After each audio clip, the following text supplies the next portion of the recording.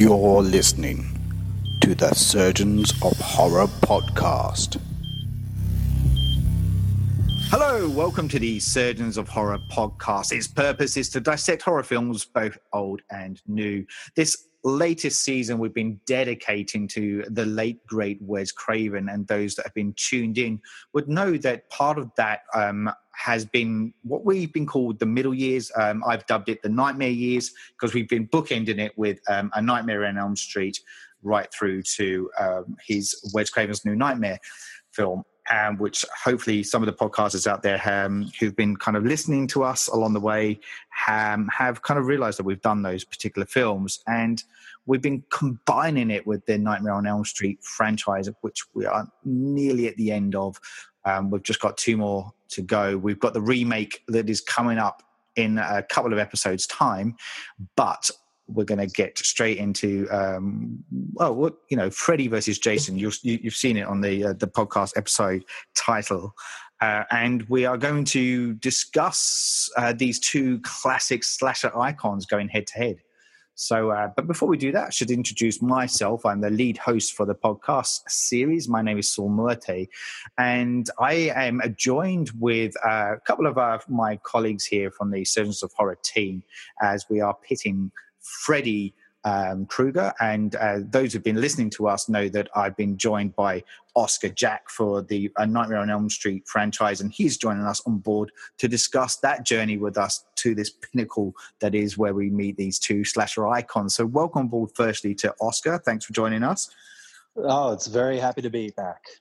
And in the bloody corner on my right hand side, joining me in the Jason Bandcamp, as it were, is Miles Davies, who's joined us because he went on that journey likewise for the Friday the 13th franchise, which we did a couple of seasons back. We've been kind of peppering it through along the way, and it's hard to believe that this will be our final discussion on the Jason franchise, unless they do get the law stuff sorted out, and we do get to see Jason again. We don't know. We'll see. But welcome aboard, and thanks for joining us, Miles, for discussing this one. Yeah, thanks for being on board. Yeah, it's been an epic journey so far. It has been, and a fun journey. I think both of you will agree that both franchises have brought their element of fun to the equation. Some have been a bit hit, and some have been a bit missed. Some extreme highs, some extreme lows. Yeah, but I think despite that, I could easily sit down and watch those films again, even the tragic ones. I've enjoyed the journey on both sides of it. So before we get into the Freddy versus Jason film and discuss and dissect the plot line and whether it stands true, whether you would recommend it to a modern going audience. I mean, because this is over 10 years now. 2003 is when it came out, so a long time ago that this one came out. So, and I'll ask that question when we get to the end of the podcast. But before we get into that, now I've obviously kind of pigeonholed you 2 into the Freddy and or Jason areas. And that's merely because we've been on those separate journeys together. But for the sake of the podcast and this journey here, do you firmly sit into those areas? So, Oscar, I've slammed you into the Freddy Krueger journey and that franchise. Are you a Freddy man or are you a Jason man? Well, I think I am a Freddy man. I think I had seen just slightly more Nightmare on Elm Street films than I had of the Jason Voorhees, the Voorhees family franchise. I think I've only ever actually seen the original first part. Yep, Jason X and Freddy versus Jason. Oh wow! So I'm quite looking forward to going back and listening to the podcast as I go through and watch and fill in all of those blanks of the machete wielding maniac. Yeah, I definitely would recommend some, and I think Miles would agree with me here. Like, even like, I think we're both fans of Final Chapter and New Blood off the top of my head from memory. Yeah, there's a couple. There's like part one's good. Obviously, it's a classic, and what was it episode 7 with the telekinetic girl? Yeah, pretty sure that was the New Blood one. Yeah, we both like that. Love the cracker, so yeah, that was like Carrie mixed with Friday the 13th. I know, it's kind of cool, and it works. So Miles, obviously, like as I've said, likewise with Oscar, like I've pushed you into the Jason camp. Are you a Jason man or are you a Freddy man? Look, I used to be a bit of both. Yep. And I mean, I started off with the original sort of franchise of Friday the 13th because that was pretty much the very first slasher horror film I ever saw on video. We got a video recorder when I was about 13 years old back in the early 80s, and my dad said, "So what films do you want to watch?" When we went to the video store, and we were like, me and my sister was like, okay, and we were like, I think I was 13, she was 10. I said Watership Down, and she said Friday the 13th, and he went, fuck it, let's do it. And so, what a combination. Yeah. That's a double feature and a half. All together. And so we watched them both, and then Friday the 13th I was just horrified by, but fascinated by it. So we got that out the next week and the next week. And the cool. Next week. I can't believe your dad made you watch Watership Down. That's horrific. Yeah. It's terrible. So that's been my Friday the 13th, and Jason's been my original sort of, horror franchise essentially. Yeah. And then like a few years later, Freddy Krueger came around, and that was pretty spectacular as well. Yeah. See, I've shared this journey with the listeners out there and with Oscar, but I do remember the first time I watched A Nightmare on Elm Street, and the whole kind of for me, Freddy was so iconic of the boogeyman, and the fact that he could come out of your dreams. And I used to like playing make believe with my friends and stuff, and we would run around like pretending Freddy was chasing after us, and we'd scare the fucking shit out of ourselves. So for me, that the Freddy image is very different to my journey into Jason and his films. I think if I'm going to be honest, I prefer the Jason journey. But I do kind of like elements of Freddy. There are, particularly the first one, hands down. And as I discussed with Oscar, the Wes Craven's New Nightmare, I just love that take. Oh man, twisting that up. That's just it almost doesn't belong in the franchise. It's that good. It's kind of like it's sort of way ahead of its time. Yeah.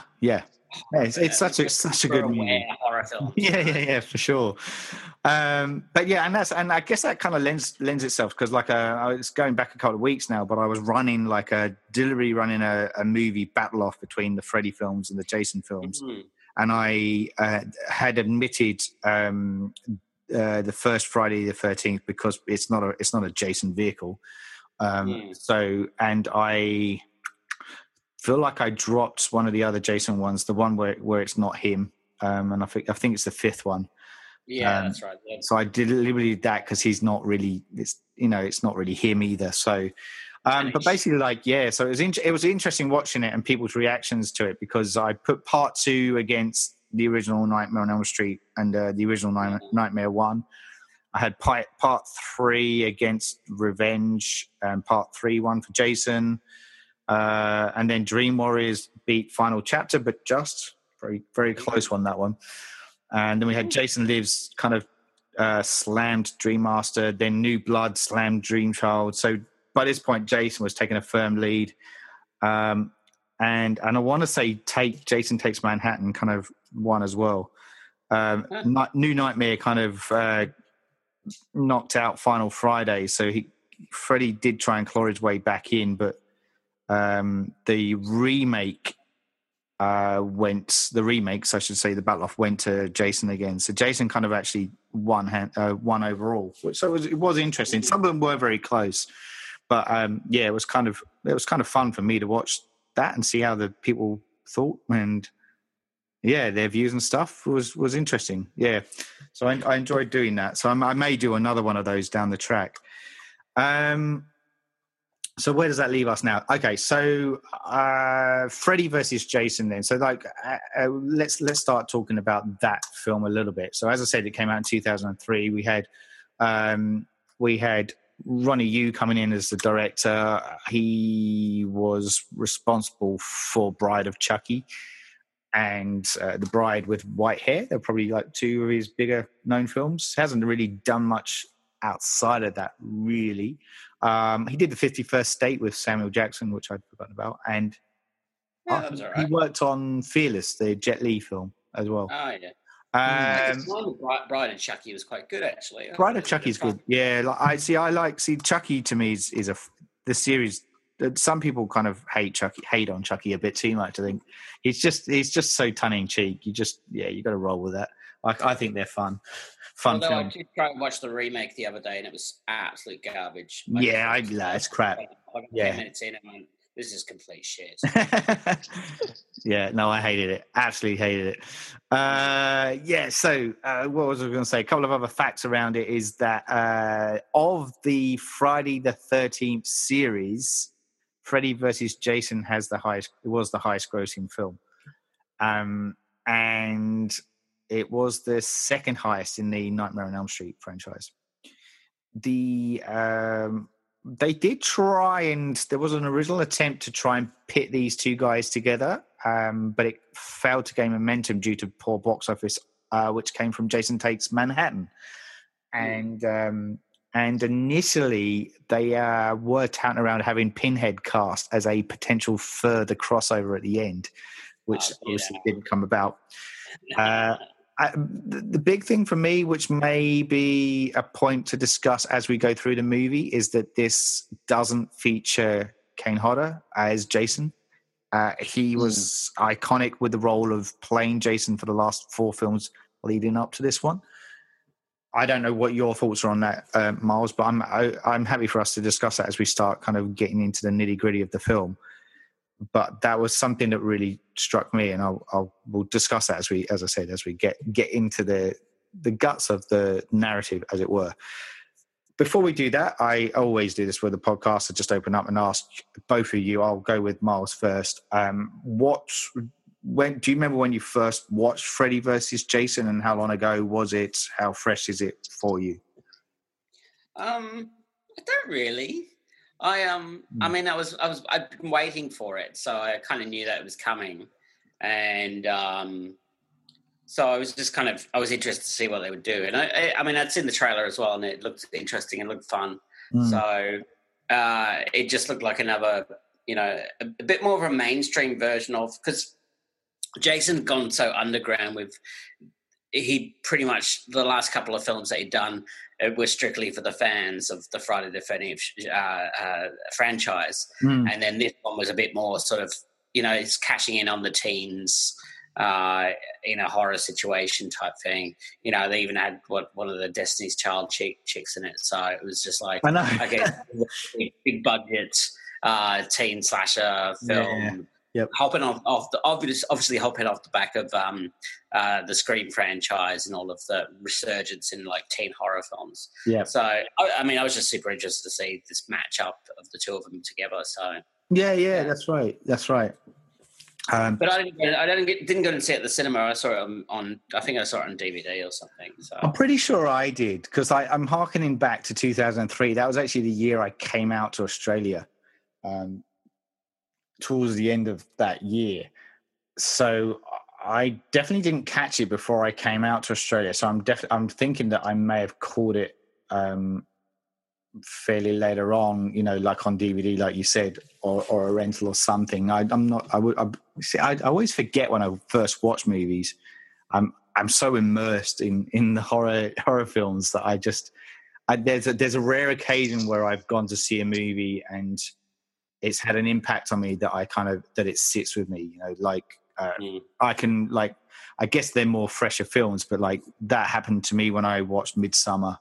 That happened to me when I watched Raw, and it happened to me when I watched The Lighthouse. They're the ones that kind of came out, but they're very kind of left of center horror.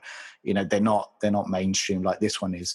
So it's interesting that I don't recall when I first watched it, but I'm pretty sure it would have happened like you. It would have been, and they may have even caught it at Foxtel, to be honest, when it came around on the the box office stuff, because my earliest role there was that I was working in the creative department there, and for that sometimes we worked hand in hand with the box office team promoting stuff. So I'm pretty sure I ended up watching it through there at some point.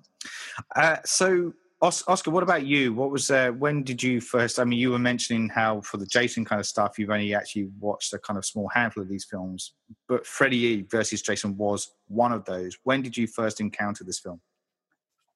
I think I caught. I would have caught Freddy versus Jason a couple years after it had come out. I think it was playing on on pay TV, and I on one of the movie channels, and I caught it, and I think I was kind of mid-teen watching it. Like revisiting now, it just kind of gave me so many painful flashbacks. It's so like 2000s. It is a bit, yeah. and I remember absolutely loving it, because it is that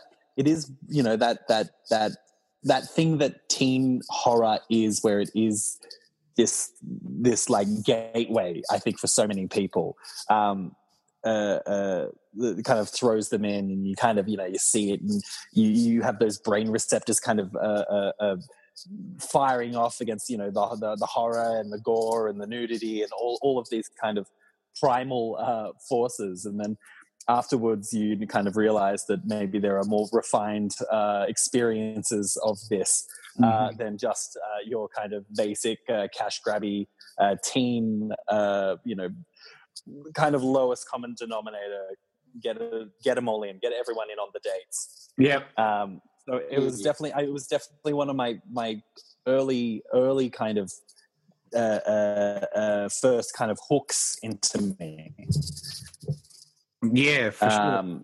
So I remember having like very kind of fond memories of it, even though I had like an early girlfriend. Yeah, it was a coming of age kind of experience. Yeah, so that's So I'm kind of liking where you're going with that, because I don't mean to talk about age so openly, but I know that you're younger than Miles and I, and for me, I guess the Scream period was my coming of age kind of period. So the whole Kevin Williamson kind of screenwriting section. So like I Know What You Did Last Summer, and even The Craft kind of falls into that, from 25 years ago now. So that's kind of like, I guess that was the point where I was quite happy to sit in that team. And Halloween H2O was also in amongst that. Again, Kevin Williamson heavily involved in that. So I get what you're meaning with that, Oscar, is my point, because I guess that would fall in line with where you're coming into, that early 2000s.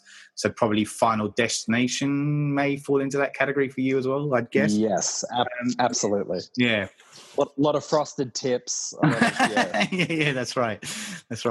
Cool. Well, that's kind of cool, catching that kind of different perspective as we come through it. So let's start kind of tacking into this film and discussing the plot line. I'm going to kind of, it was a while ago since I watched it now, admittedly, because for the listeners out there, we've been trying to tee this one up for a little while. And you think, like, seeing as we're in lockdown, it'll be easy, but yeah, not so easy. But we're here, and we're finally here to kind of dissect and discuss this film. So let's delve into it. Let's look at how it opens, very much from Freddy's point of view. As we kind of come into this film straight off the bat, we have him supposedly trapped in hell, and he is at a point where he is embittered with the parents of Springwood, who have basically kind of shut him out. He's finding it hard to tap into the world, the real world that is, and find suitable victims, because the kids are forgetting him. They're not remembering who Freddy Krueger is. So he's stuck. So he tries to think of how he can get into that world by another means, which is then where we find him. So he wants people to fear him again. So he finds Jason, who we last would have seen at this stage in Jason. Jason is also in hell, and he basically disguises himself as Jason's mother, Pamela Voorhees, to convince him to rise again and go to Springwood to basically start kind of killing teens. And the idea behind that is that Freddy will get blamed again, and so his name will rise up once more, and people will once again fear him, and then he can start killing them in the dream world once more. Before we get into the rest of it, what do we think of Freddy's plan here? Is this a bit of a half-baked, far-fetched kind of idea, or did you buy it? Oh, well. It clearly is half-baked, but why he needed to try and get somebody else involved, he obviously wanted somebody to take most of the flack, and then he was going to ride in on his coattails and become the big sort of, it was almost like the hare versus the tortoise type race. Yes. Got lumbering old Jason slumbering on in, slashing people up, and then he just races it on the finish line and becomes a big nasty hero. So I don't know. Yeah. For me, it bodes the question, and I might throw this back over to Oscar, but it bodes the question about, and I forget which one it was, and you may be able to remind me, but there was a line that Freddy says that there's always an Elm Street somewhere in America, right? Yes. So why then do we have to be pigeonholed into Springwood? Why can't we just make up an Elm Street somewhere near Camp Crystal Lake that's not off the beaten track to then be able to do this? Why is Springwood that necessary, do you think, to the film structure, or not? Probably. No, not to the film structure itself, but that line was I think Final Nightmare. No. And that just wasn't as successful as some of the others. So it really wasn't. So they were like, let's they like it. They like Springwood. They like that LA shot for Springwood, and it's like this movie does have so much kind of meta narrative, kind of like the leftovers of Scream and even New Nightmare, of this kind of, because I don't think New Nightmare was like that massive smash hit. So Freddy did need someone to do literally what he does into this movie. He wasn't going to be able to come back by himself. But if you put two of the big slashers together, then he's got a chance. Now the kids are going to remember him. Yes. Who have stopped playing with Freddy knives, Freddy gloves, and Jason masks and all of this kind of stuff. It's just this kind of it's this real world parallel, because we start with yet another recap. We get to see him. We get to see his death. We see him. It's a real classic Nightmare on Elm Street opener. And we kind of get both of their classic openers. We get his, and then when we jump into Jason's Hell Dream, because we're not really used to seeing that much nudity in Freddy films. No, true. But when this big fake-breasted buxom lady starts running around, you're like, okay, this definitely feels like doesn't feel like a Friday movie. It feels like we're just dropping into a Friday the 13th film.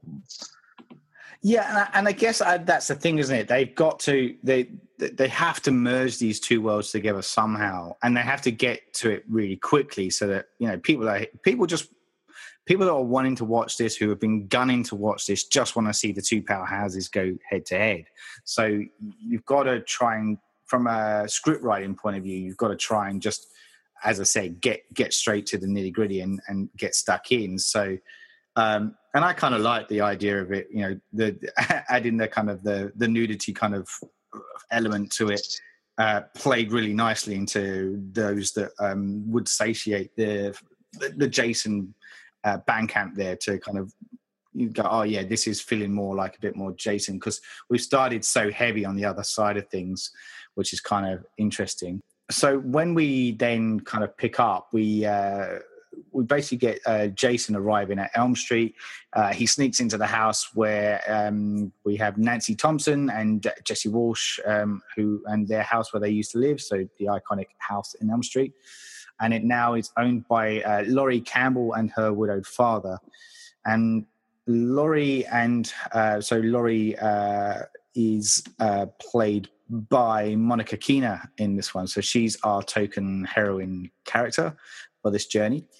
And we then, so we're basically kind of following her primarily and her friends. And her friends being, we've got Kia. I'm just trying to remember which one of these is played. Yes, Kia was played by Kelly Rowland. So to go back to what you were saying, Miles, about one of the Destiny's Child characters. So we have Kia played by her. We have Gib, and we also have Blake and Trey. For me, the big thing there was that Gib is played by Catherine Isabel, and I had a massive token crush on her since Ginger Snaps. And so, that's a great film. Yeah. And American Mary, that she was in a. That was a nice surprise. I'd forgotten she was in this. That's exactly what I was about to say. Really cool. Yeah, I had the same reaction, Miles. I kind of went, "Oh my god, yeah!" And I started loving her and her character all the more. I wanted to stay in it as long as possible. But yeah, that was kind of fun to kind of see her in that role. So where was I going with that? So so we kind of get into the usual. We get introduced to these kind of people. Gib and her. Gib is a bit of a stoner, and I think, is it Blake that's her boyfriend?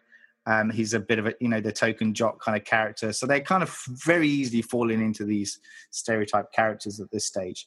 But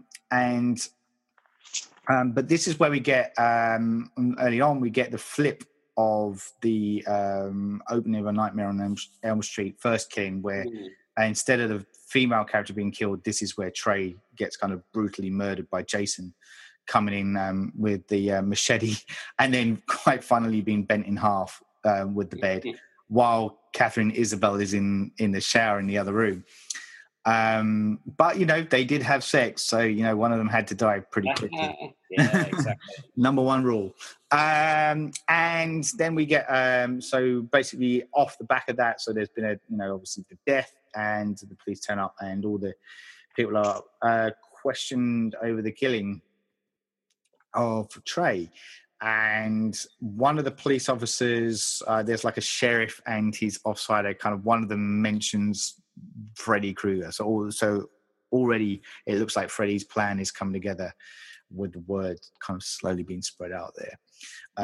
At this point, Laurie falls asleep, and this is where she has a dream about Freddy. So she's quite susceptible for somebody that just slightly overhears a name, for then Freddy to go, I'm gonna use you as my guinea pig to kind of get into this world. Oh yeah, there's lots of this. With how much they're kind of they need to do in this movie, there is a almost shocking amount of exposition. Like it really more than the first half. It's just constant. We get our in the opening, Freddy's talking to camera, telling us all about where he's from, what he wants to do, all of that kind of stuff, and then he does it again with Laurie, and then when what are the guys called? Mark and Will. When Mark and Will come out there, there's just it's just constant exposition. which really kind of surprised me because I'm just like, no, we get it. It's Freddy and it's versus Jason. Like, yeah. I don't think we need that much explanation. It does. Like, I don't know. Yeah, I guess like it's tricky, isn't it? Like you're trying to merge two very different types of films together. You know, like Freddy has always been leaning more towards that kind of camp terrain and very tongue in cheek. Yeah. You think they were overthinking it though? Like, I mean, in the past, it's always been like, a dog pisses on the grey bones of Freddy, and suddenly he comes back to life, or a shovel is struck by lightning on the bones of Jason, and he comes back to life. It's just these things happen, and you go, okay, so they're back to life now because that happens in a horror movie. They just couldn't do that. I think they thought, oh, we've got a much more clever audience coming into it. It's like, no, fuck it, just suspend our disbelief. We don't give a shit. You know, some guy coming into people's dreams, for Christ's sake. Just take license and just go for it. Think for the fences, you know? I think... Go on, as we kind of we go into it a little bit more, I think what it could have really benefited from was a third party, not necessarily like a Pinhead or another kind of iconic character, but like give us like a satanic cult, who kind of bring them through, some other like antagonistic force or collective or character, which is kind of what Laurie's dad almost becomes. He almost becomes this kind of third party, and I think that's the spine that you use.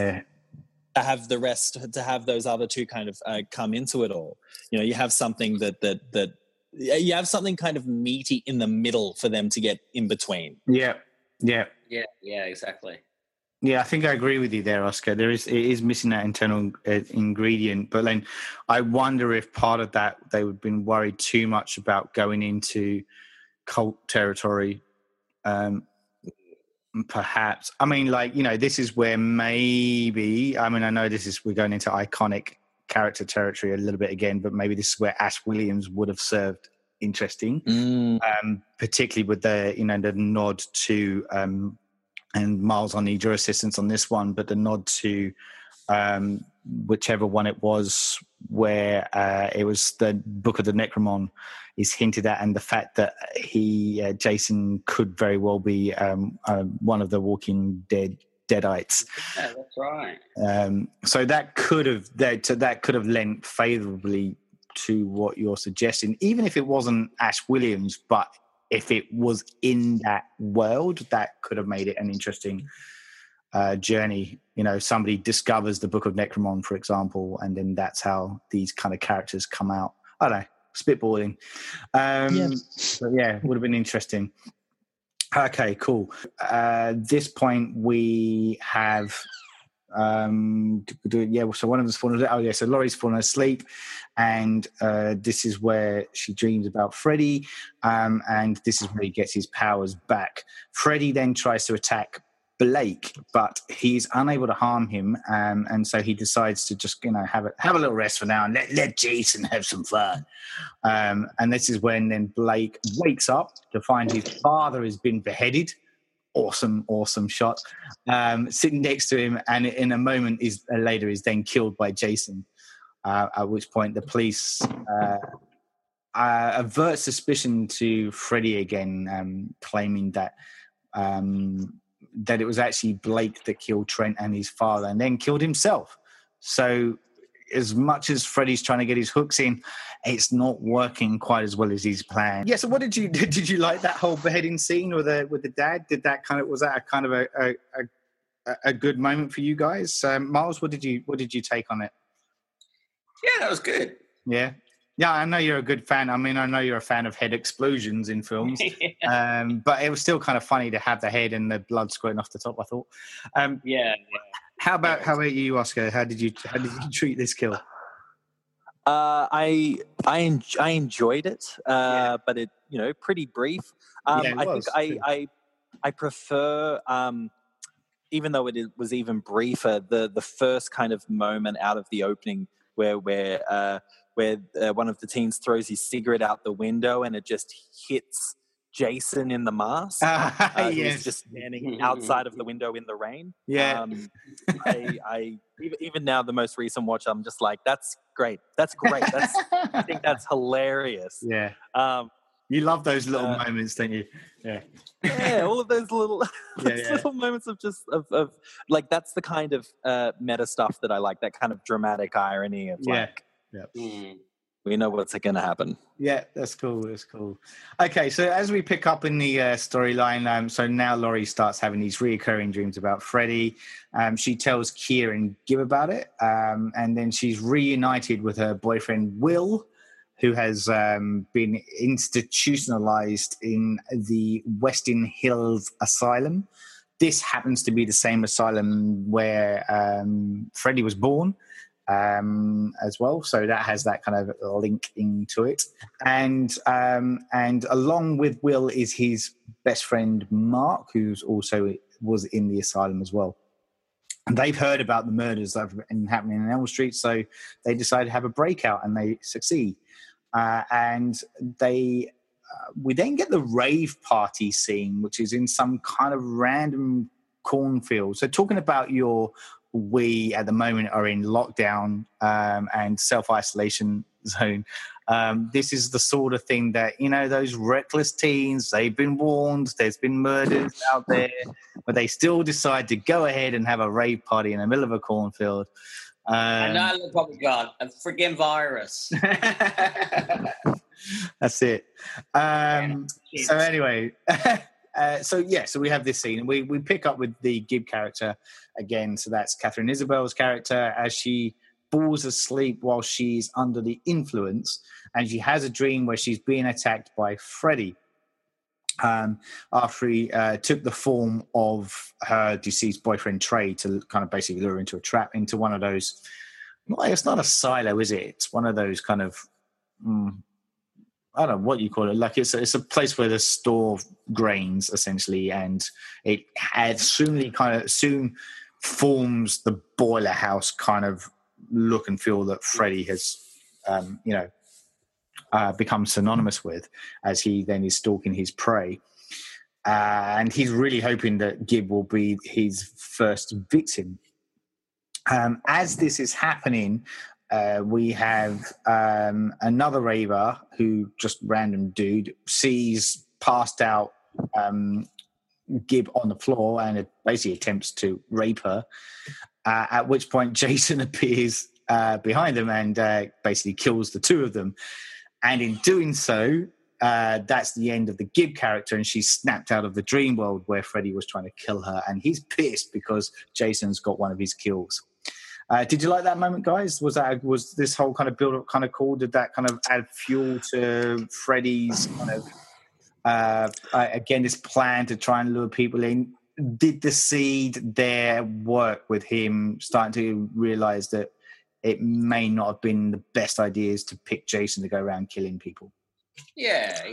You're not going to send a, mindless homicidal maniac to go and do what you want to do. Yeah. So, he's going to do what he is in his tiny little pea brain, psychotic tiny little pea brain. Is that's just slash, promiscuous kids up. Yeah. That's it. I feel like having because it's what we need. It's and when we first start the movie, we're kind of wondering where the verses is coming into. So this is where the competition starts coming in between them. Where he's screaming that she's mine. Which is like a good position for Freddy to be in because he can complain. He's the one who can speak. Even though it's kind of the early 2000s kind of rapey dude kind of come in is kind of like watching it. But now it's just kind of like, oh yeah, this is like another one of the remnants of like the 2000s where there's just a lot of that kind of vibe that doesn't have the because the movie is kind of, for lack of a better word, so polished and kind of mainstream. It doesn't have the kind of the gritty kind of terror of like kind of earlier decades, and when they would kind of have elements of kind of rapey elements coming in with horror films. In this one, you kind of like, oh, okay, this is just, it's going like, he's definitely going to die. We know he's going to die. Yeah. We know what movie we're watching. But it's a little little icky. Yeah, it has. Yeah. In a similar way of what I don't know, kind of bringing it, like, even though Freddy has always kind of had this predatory kind of vibe in most of his movies, you know, lots of like tongues coming out and putting them into people's mouths and that kind of stuff. But they didn't. There was this. It didn't have that same kind of real world feel. Yeah. Of that kind of predatory nature. He was this kind of supernatural thing that's just kind of toying with people. Yeah. It's always just, you know, just a bit, you know, it's a bit gross.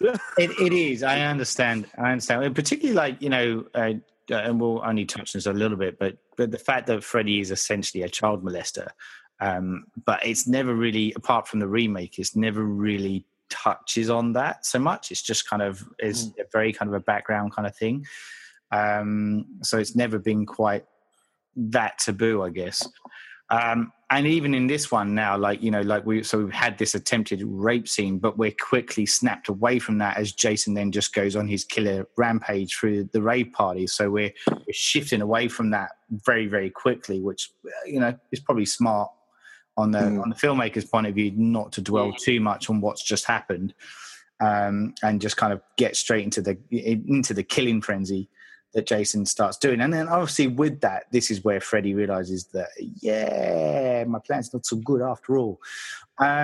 So we then get Will, so that's Laurie's ex-boyfriend come still boyfriend character, catching up with Laurie and Keir, and there's two kind of other students who are called Freeberg and Lindemann, and they meet up with a guy called Stubbs, who's a bit of another stoner dude, and the group kind of then come up with a plan of how they're going to defeat Freddy and Jason, and they will basically, the plan is that they're going to take Jason back to Camp Crystal Lake.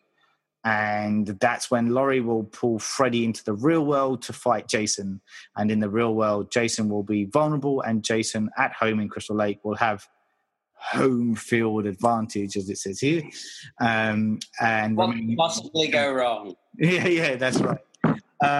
And then because he's back in home territory, he will no longer terrorize kids in Springwood. Is the plan. Yeah. Again, very, very, very half-baked plan. Freddy basically, at this point, this is where Freddy kills Mark. So this is the Will's friend. So he's the one that still remembers the stories of Freddy. So he's the one that kind of, he's served his purpose. He's sowed that seed as much as he can. And because of it, Freddy needs a kill at this point, so he's gone for an easy target, and he kills Mark, and leaves a bloody message on the wall that basically says "Freddy's back." I believe it's a flaming message. That's right. He's back. He's back. Catches on fire. So we get a little pyromancy. Coming in. Yeah, kind of, and a nice effects there as well from memory. Yeah, we're kind of left with what I think is the like the kind of the whittled down group now, who are like pretty decent group. I mean, how do we all feel with this group of teens out of kind of the franchises that we've kind of gone through? They're like, you know, it's not much character. No, there isn't a lot. One-dimensional. Yeah, they are very incredibly one-dimensional. Even the Will character, the token boyfriend's a bit bland. I mean, he's been in a mental hospital for the last couple of years, and you're going, "What's your backstory?" And it's like, "Oh, I have a backstory. I just got locked away." Yeah, for my own good. It's interesting too, isn't it? Like I kind of dug I mean, he's not in it long enough, but I kind of dug the drug dude in it. Like he is the Stubbs character. I thought, oh, he's, I don't know. I liked him. He could have hung around a little bit longer than he did. I guess he was surplus to requirements. So we get. But I mean, and that's essentially because once he's dead, with that kind of whittled down group, the cop, the new rookie cop who has been kind of our viewpoint into the kind of police situation, comes out of the shadows and tells them and us again who Freddy Krueger is, what his whole deal is, and they kind of formulate their plan of getting drugs from Western Hill. Yes. The drug blockers. Yeah, because there's this thing called Hypnosil, which it comes up in Dream Warriors. So this is the stuff that Nancy was taking, and she gets the kids in Dream Warriors to take. And that's why, I don't know how it comes into the storyline, but somehow that comes back into it, and that's how they know about all the kids. All the Western kids, all the kids at Western Hill are all doped up on it. Yeah, that's right. And so they're like, oh, we never dreamt when we were there. I haven't dreamt in years. Yeah, that's right. Thanks, Oscar. Yeah, that's the way in. So they realise that might be the way to kind of to do it. And obviously it all goes wrong and pear-shaped as then Jason stumbles into the Western Hill as well. And this is where, actually, I quite like the death scene of Stubbs with the electrocution thing. I thought that was kind of half decent, killing off the Stubbs character. And this is where we get the first kind of bit of a confrontation between Freddy and Jason, at which point but then this is where someone, I forget which one it is, injects Jason with 2 vials of tranquilizer. I think it's Friedberg. Friedberg, yeah, I think you're right. It's our Jay and Silent Bob Jay kind of rip-off. It's the long hair beanie. That's his total vibe. yeah. That's it. Yeah, so he's able to basically drug Jason, pass him out, and this is when. In the meantime, but as he does so, Jason then basically killed Freeberg before he passes out himself. So yeah, now we are getting down to like a nitty gritty, as you said, and we find ourselves back in Freddy's dream world, and this is where Jason realizes he was tricked, and he has to confront Freddy in Freddy's domain. And at first, Freddy kind of thinks Jason isn't afraid of anything, because he has to find the fear. He has to find what Jason is afraid of in order to kind of manipulate him in his world, essentially. But he does then find that there is this kind of he has the fear of water. It's all around you. And then he basically kind of lures Jason back into when he was a child and reliving that moment of when he was drowning in the water at Camp Crystal Lake. And then he starts to try and drown him in the process to try and kill off Jason. But before he does so, this is where Laurie has entered the dream world, because she has also been put under from memory. They put her under. Yes. And this is while are they driving back with Jason in the car with them? They're in the mystery machine. Mystery machine, that's right. Driving yeah, that's right. And Freddy. So what's happening? Yeah, so this is where Laurie appears in the dream world. She kind of interrupts the fight, and this is when Jason wakes up, and he then, whilst in the real world, and starts attacking the people in the van as they arrive at Crystal Lake. Freddy's pissed off with Laurie, attempts to kill her, but before he does so, he actually kind of lets loose that he was the one that killed her mom. And as he's doing his backstory, that's when she basically awakens and drags him into a burning cabin. I don't remember that. Why is the cabin burning? Anyway. They've brought them in. I think Jason's chasing after them. Yeah. So it's as like Jason's busting in is when she wakes up. That's it. Yeah. It may not be burning at this very moment. That might happen when Freddy is brought through and him and Jason start their fight. Yeah, that's right. Yeah, that's right. And so that's okay. And then I am leaping through this really quickly. But so Jason, this is where we get the sort of the climax bit here. We've had round one while they're in Freddy's world. Now they're in Jason's world at Camp Lake. And they have another kind of fight. And this is when we find out that Freddy has the polar opposite fear, which is of fire, because he was burnt when he was. All the elements. Yeah, the elements, the opposite elements come clashing together. So with that, Jason basically starts to kind of beat up on Freddy, really kind of laying into him. And at this point, I don't know about you, at this point I was just like, Freddy is basically, when he's not in Dreamland where he can manipulate the surroundings, he's Jason's bitch right now. Like he's got nothing to, he can't match him at all. He's just being pounded. He's got a little kung fu. He's doing a little. I can see the kung fu moves. That was quite funny. But that just made me like go, yeah, you're fucked, Freddy. Yeah, exactly. I mean, look, Jason's just he's a shark with legs, basically. Yeah. He's just a killing machine, and so he's just this massive, like, brawny killing machine. Yeah. You just don't fuck with Jason, basically. You take the block and bring him down. So yeah, it takes at least a teenage girl to bring him down each time. That's right.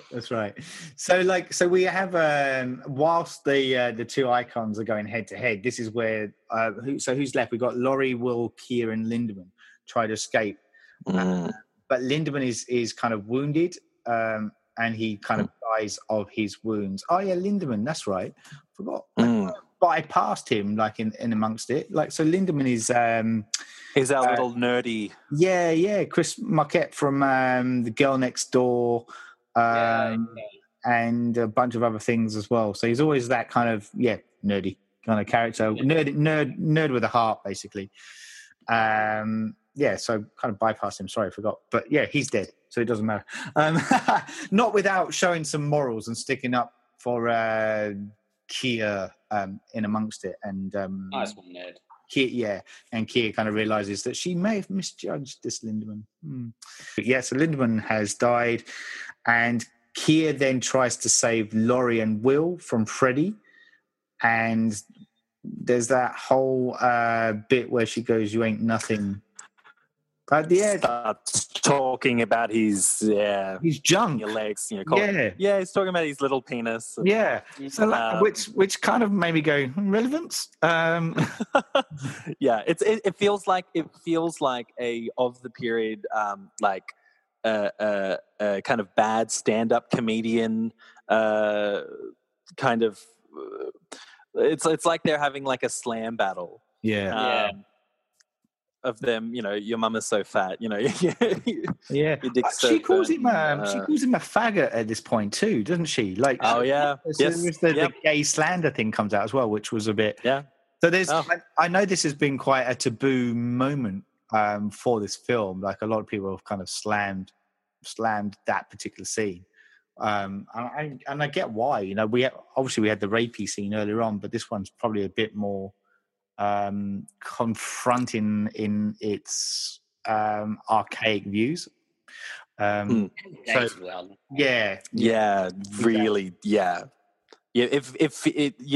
feel like watching this movie that you're reminded of being like, oh yeah, that was a thing. That was a thing. But also it kind of has no teeth in it, because I'm not against any of these taboo things being in movies. But they need a reason. It's just when they're kind of lazily thrown in, where you're like, why is she called, like, what? Like, what? I know, and it's lame. But anyway, she gets killed, so it doesn't matter. As as Jason crops up and takes another one, which again pisses Freddy off. And so she's down and out for the equation. Freddy and Jason, so they continue their kind of fight, and this is where Laurie decides that she's going to stay until Freddy's dead, so that she can, so that they basically, she's still trying to stick to their plan. Freddy seems, as I said earlier, it seems to be no match for Jason's kind of power. He's being kind of beaten left, right, and center, really quite heavily wounded. And Jason actually is quite fast in the way he's attacking Freddy, despite the fact that, as you mentioned, Miles, he lumbers, but he's been quite brutal in his savagery beating of Freddy here.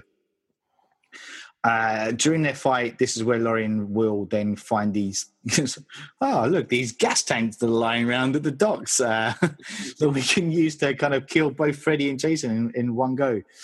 And that's when we get a bit of a confrontation. Jason gets four of his fingers sliced off, and I think one of his eyes get gouged, I want to say. Yeah, his whole arm gets cut off. Yeah.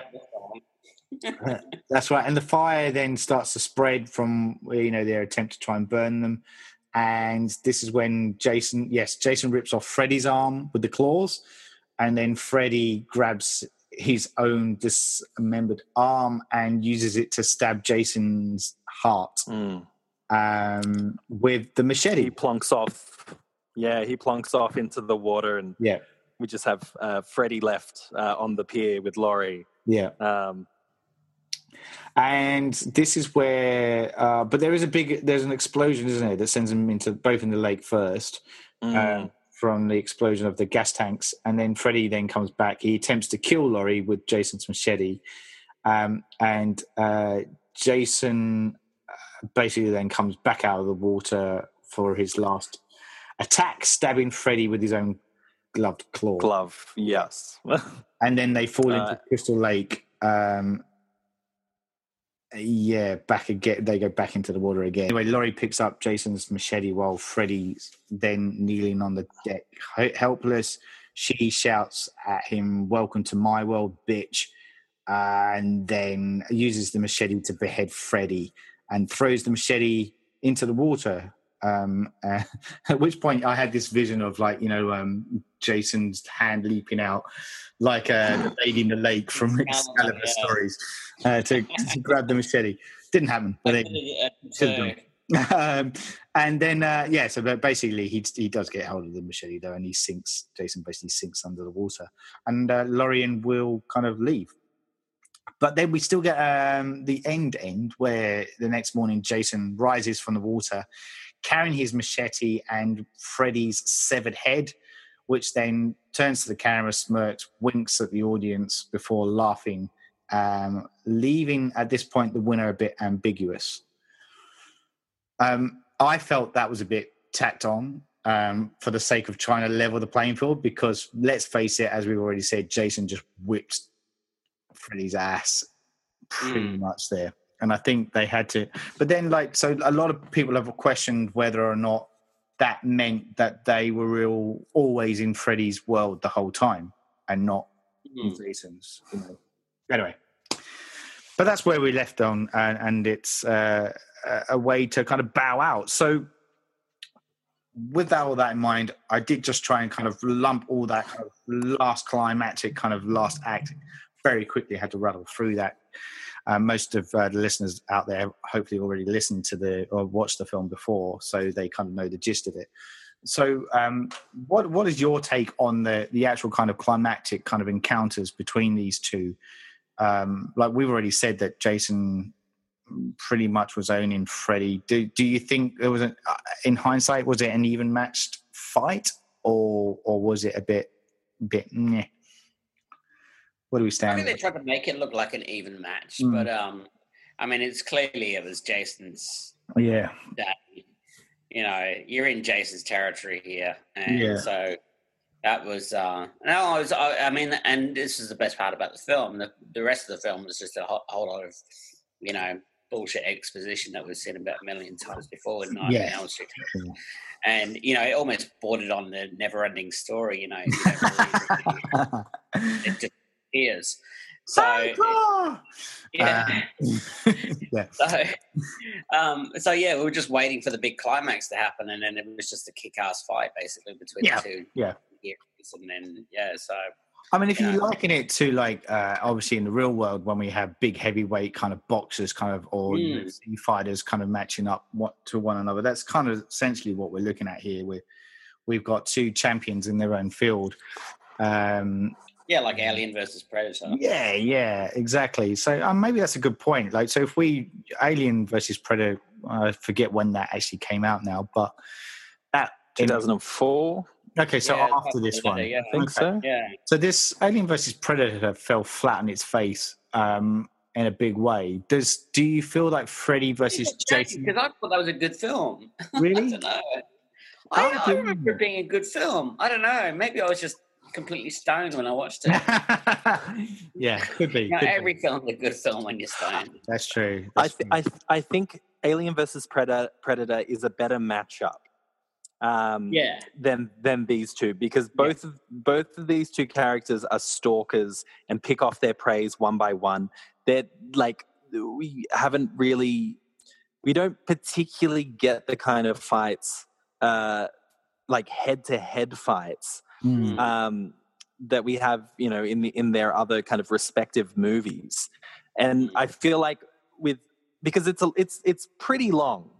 We've been waiting for it the whole kind of time, and I have no idea how they could have done it, but I feel like we needed more kind of them glancing off each other throughout the movie. Because with this one, you're like, Jason's probably going to win, even though they're like, oh, he's now Freddy's throwing he's cutting the gas canisters and shooting them like missiles at him, and there's lots of set pieces of like, this is what the fight is now, and this is what the fight is now, and this is what it is now, and kind of constantly kind of shifting. It feels like a really kind of big drawn out video game boss battle that keeps on shifting different little locations within the same space. Well, that's essentially what it is, though, isn't it? Like, I like your comparison there, because it really is like this whole kind of big boss battle that's coming up that you get in your video games and stuff. So, like, but I feel like you were saying, Oscar, there isn't enough prior levels in the final matchup for it to have service.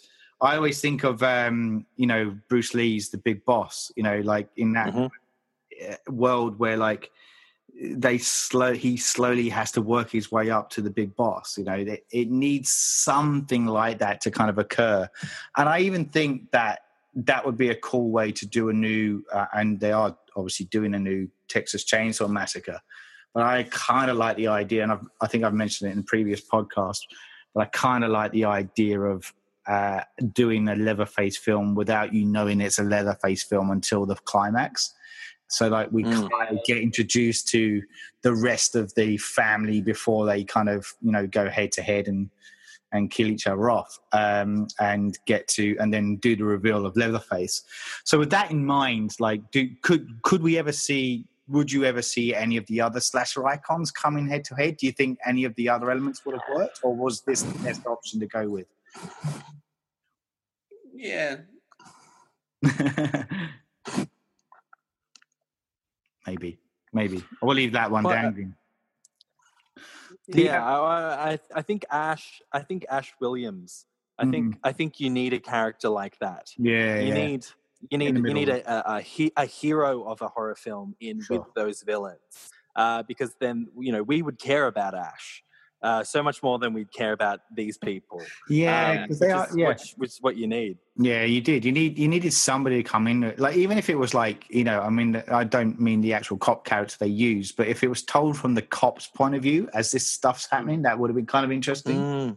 And that would have been the way into it, possibly. But obviously then you lose the teen kind of satisfaction, kind of titillation element. Yeah, it bodes a lot of thought around it. So look, I'm aware that we're kind of coming quickly to the end of our record.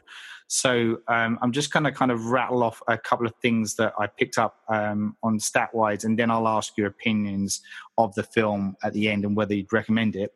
So the other thing I was just going to mention is that apparently Betsy Palmer was originally offered the role to reprise Pamela Voorhees, but she turned it down because the role was too small.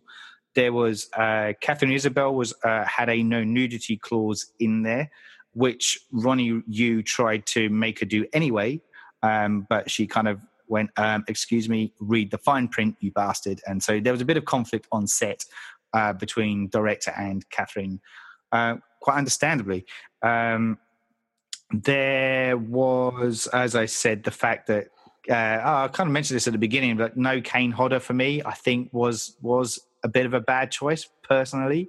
I didn't like the stature, all due respect to Ken Kirzinger, who plays Jason in this. And the reason they did it is because they wanted Jason to be bigger. And Kane's height wasn't quite up there. But he just didn't have that brawn and physique. So for me, it didn't quite work, unfortunately. Apparently Rob Zombie was offered to direct it. But he said, I'm going to do House of a Thousand Corpses. Apparently Brad Renfro was originally cast as Will, and that fell through. And Monica Keena said when she read the screenplay, she thought it was shit, but she signed off anyway for the money. And apparently also Jason Bateman was originally touted to play Tommy Jarvis as a different kind of angle that they were going to go with for that one at one point in the with the resurrection of that.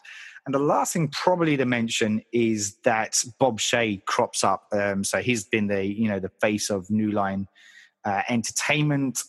He was as Oscar and I have discussed in the past, New Line is the house that Freddie built, and he crops up as the principal and doing a cameo role in that, which I thought was a nice touch.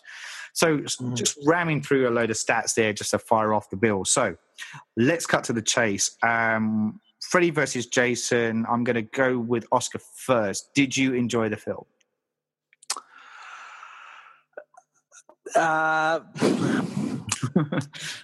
I would say probably not really. Oh, okay. I definitely not as much as when I first watched it.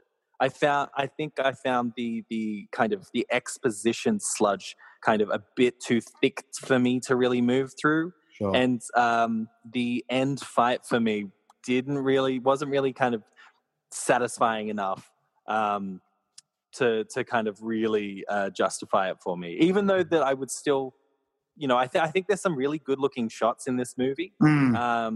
Some really kind of like cool visuals as well as some not good special effects occasionally. Yeah. But for me, it's a weaker. Yeah, it's maybe the strongest of the weak films. Okay. I see where you're going with that one. Cool. All right. So, firing the same question back to you, Miles. Where did you stand with it? Did you enjoy it? I remember enjoying it the first time I saw it, and then I think it was a bit of a task to get through it this second time. It's only the second time I've seen it. Admittedly, I watched it. I watched it a little while ago. So I was watching it on the train around sort of just before they called the lockdown. So I was sort of paranoid and paranoid for one that I was watching. I was waiting for the nudity to happen. Yes. So because I clicked through it so I'm watching it on my phone on the train. Yeah. I don't want anything. Think I'm watching some porno, and then two, I'm like paranoid because there was a girl sneezing on the other side of the train, and I was like, all right, I'm fucking dying. Yeah.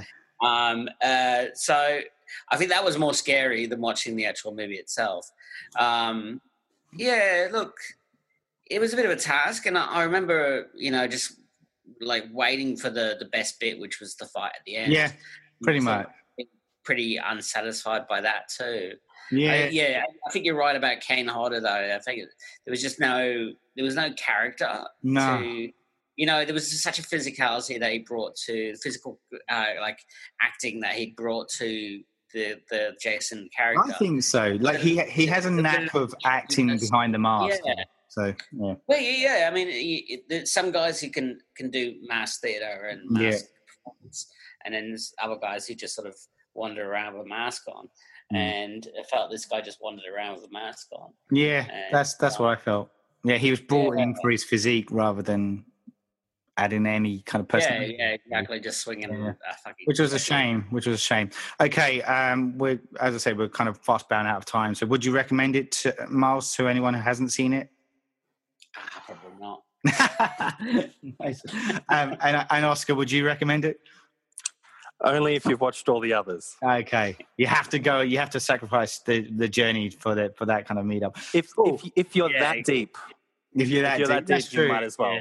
Yeah, that's true. And that's kind of what we've both done. Like all three of us have done. We've been on that journey. We've gone down that road, and this is the end result. So, yeah, interesting times. So, I don't know. It bodes well. I think it's dated. Like I think you were saying that, Oscar. I think it's dated incredibly. And I think, unfortunately, on reviewing it, it doesn't hold up. Some of the tongue-in-cheek stuff does work. Some of the fight sequences nearly hit the mark. But the overall journey just, I think, unfortunately, Freddy versus Jason dies out on a whimper. There you go. I think that's our consensus on this. And it's about kind of right for us to bow out on this podcast. Cast us your thoughts and views. Are we kind of completely off the track? Did you still love the film? Do you still think it rates? Did you love that journey and the matchup between these two slasher icons? Until then, keep listening to the Surgeons of Horror team as we dissect and discuss classic horror films, both old and new. And stick around for our discussions on the new Nightmare on Elm Street remake, which came out in 2010, and we're going to have a little look at that one too to bow out the series. Until then, I'm your host, Saul Muerte, and I was joined by Oscar Jack and Miles Davies. Nice to be here. See ya. Goodbye. You're listening to the Surgeons of Horror podcast. Music supplied by Peter Nezik. For more discussions or podcasts, head over to surgeonsofhorror.com or head over to our Facebook and Twitter sites for the latest news and updates.